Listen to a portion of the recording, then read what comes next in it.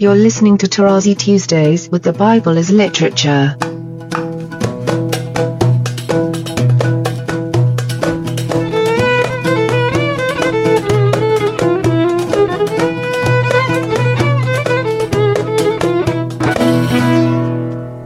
Hi, this is Father Mark Boulos, and you are listening to Tarazi Tuesdays with the Bible as Literature podcast. This week, Father Paul discusses the movement in Genesis from Elohim to Yahweh Elohim, reminding us that the itinerary of biblical words forces us to be patient as the story unfolds.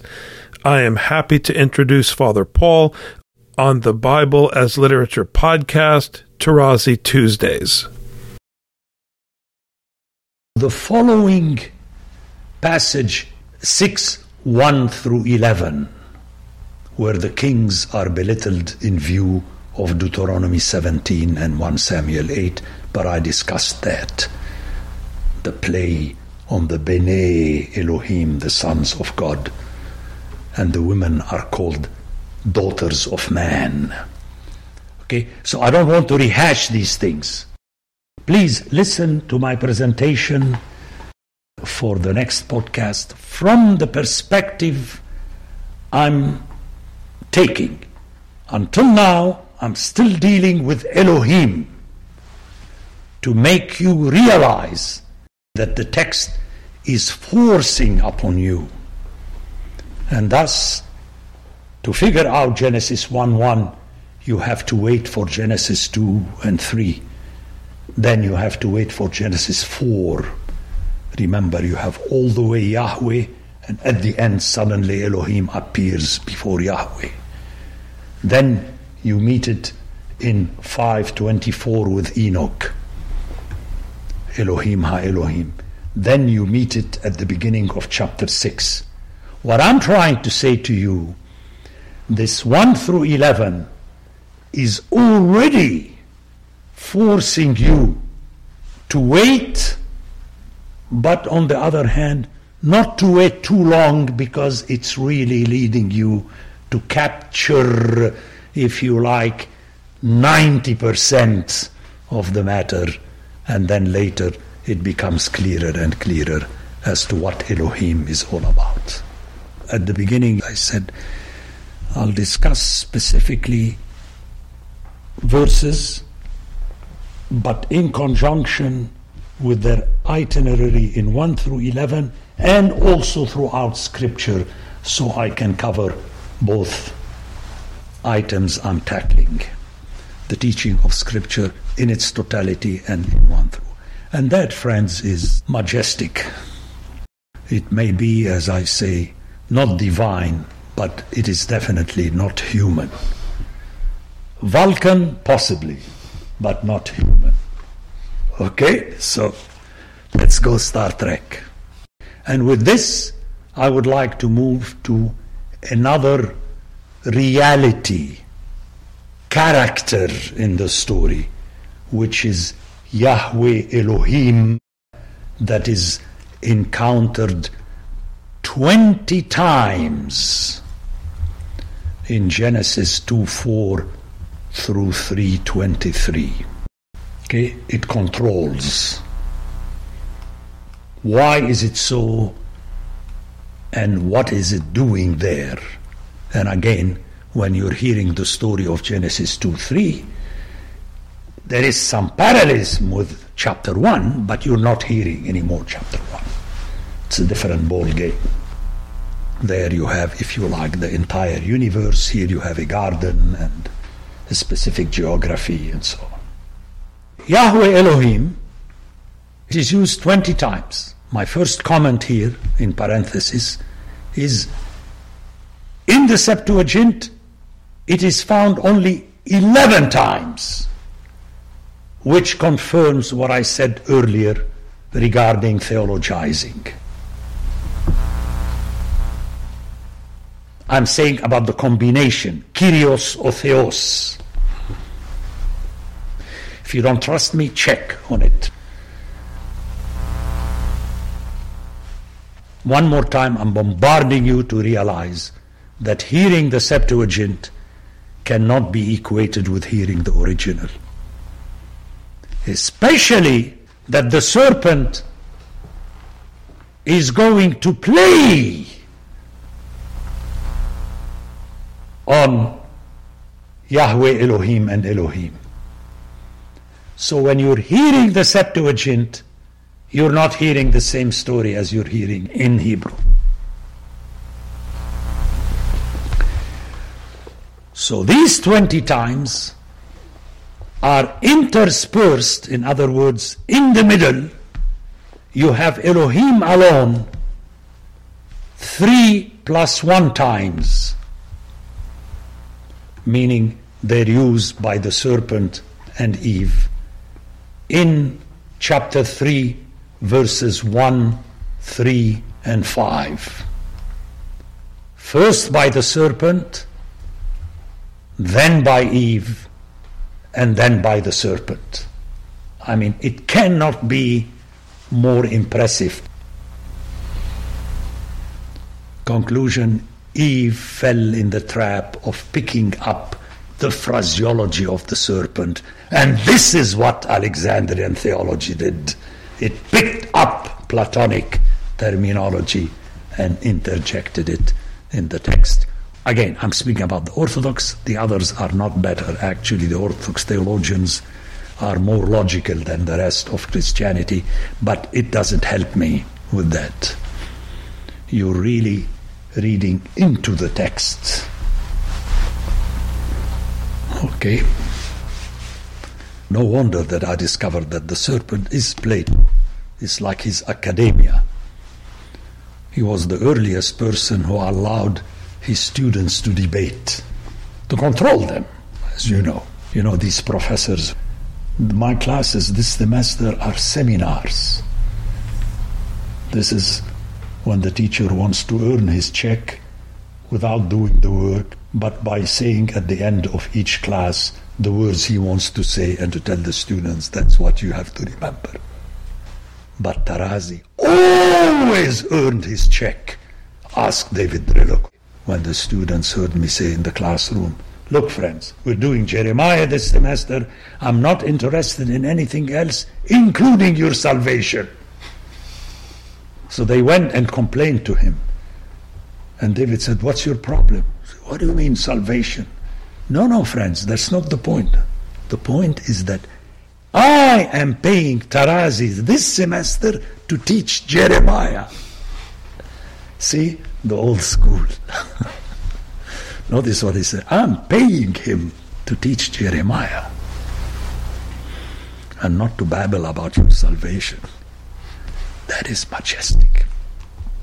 Drillock used to laugh always when I would tell him that, unbeknownst to you, you are one of the most scriptural people. By the way, he shared with me once, that I shall never forget, in a faculty seminar in the time of Meyendorff, and he said this in front of everybody. Everybody was stunned, but not as much as I was. He said, Father Paul, in spite of all our disagreements, I learned from you something that I use to teach my students in the class of music, that you can't read backwards. And all of us looked at him. I said, if you hear a piece of music that sounds like tone 5 of the Byzantine music that was established at a certain time within the 8 tones of Byzantine music, you may not refer to that piece as written in tone 5. What he heard me saying about scripture, he applied it to music, that you can't read backwards. But this is what theology does.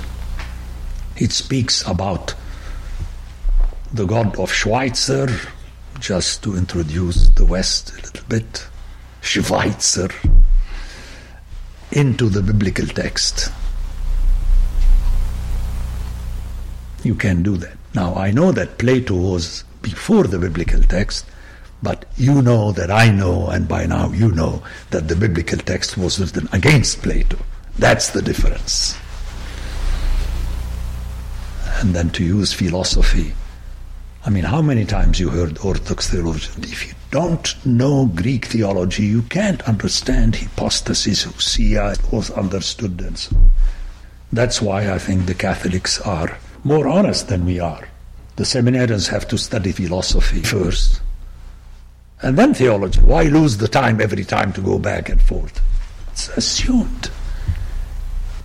Classical theology does not lend too much importance to this matter, since in its purview the two nouns / words refer to the one and same person, where I use the terms reality, character.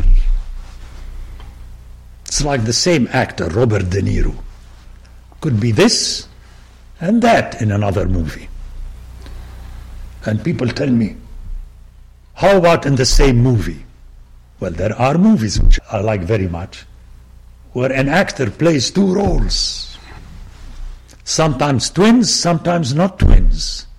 There you go. Whom are you talking about? Can you imagine in a TV show saying, I want the two actors that played? There is one actor. You can't call upon two actors. So let's talk sense when we're teaching people. That what I'm saying is not outwardly the way the theologians make me sound. However, as I stressed at the outset, in Semitic languages, the noun reflects a function. Teacher, priest. You remember in my intro about Nadim and Karim. And thus it is a matter of role in the sense of function. But we jump directly into the personality or the personalism. And you have this play in the scripture, although it's never solved on purpose. Whom shall I tell them I am? Send you, that's Yahweh send you. How do you explain that jump? The only way to explain it is that God, in the book of Exodus, knew his Arabic grammar. But he never revealed this to anyone. He waited for me to reveal it to the rest of you. He knew Arabic grammar. Because in the translation it doesn't work. And that's the calamity of the famous O-on. Ehye asher ohyo, ehye, it became O-on. The existing. Look at the face of Orthodox priests at the end of Vespers. Christ our Lord, the existing one.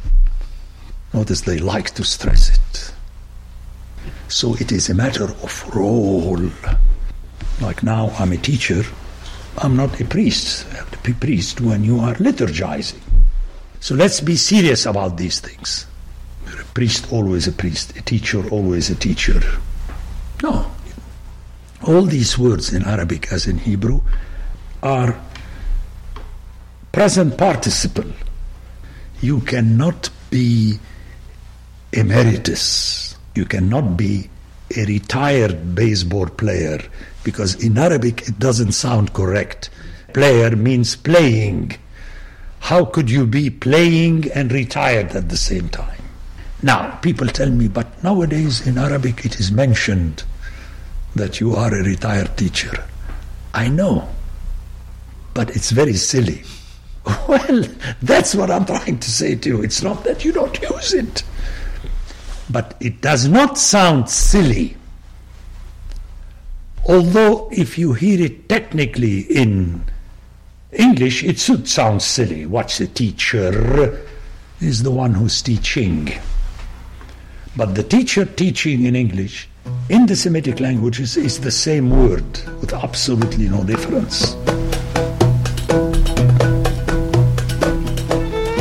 Like the teacher would be the teaching one. This is what it means. So let's really absorb these things. The Bible as Literature is a production of the Ephesus School Network.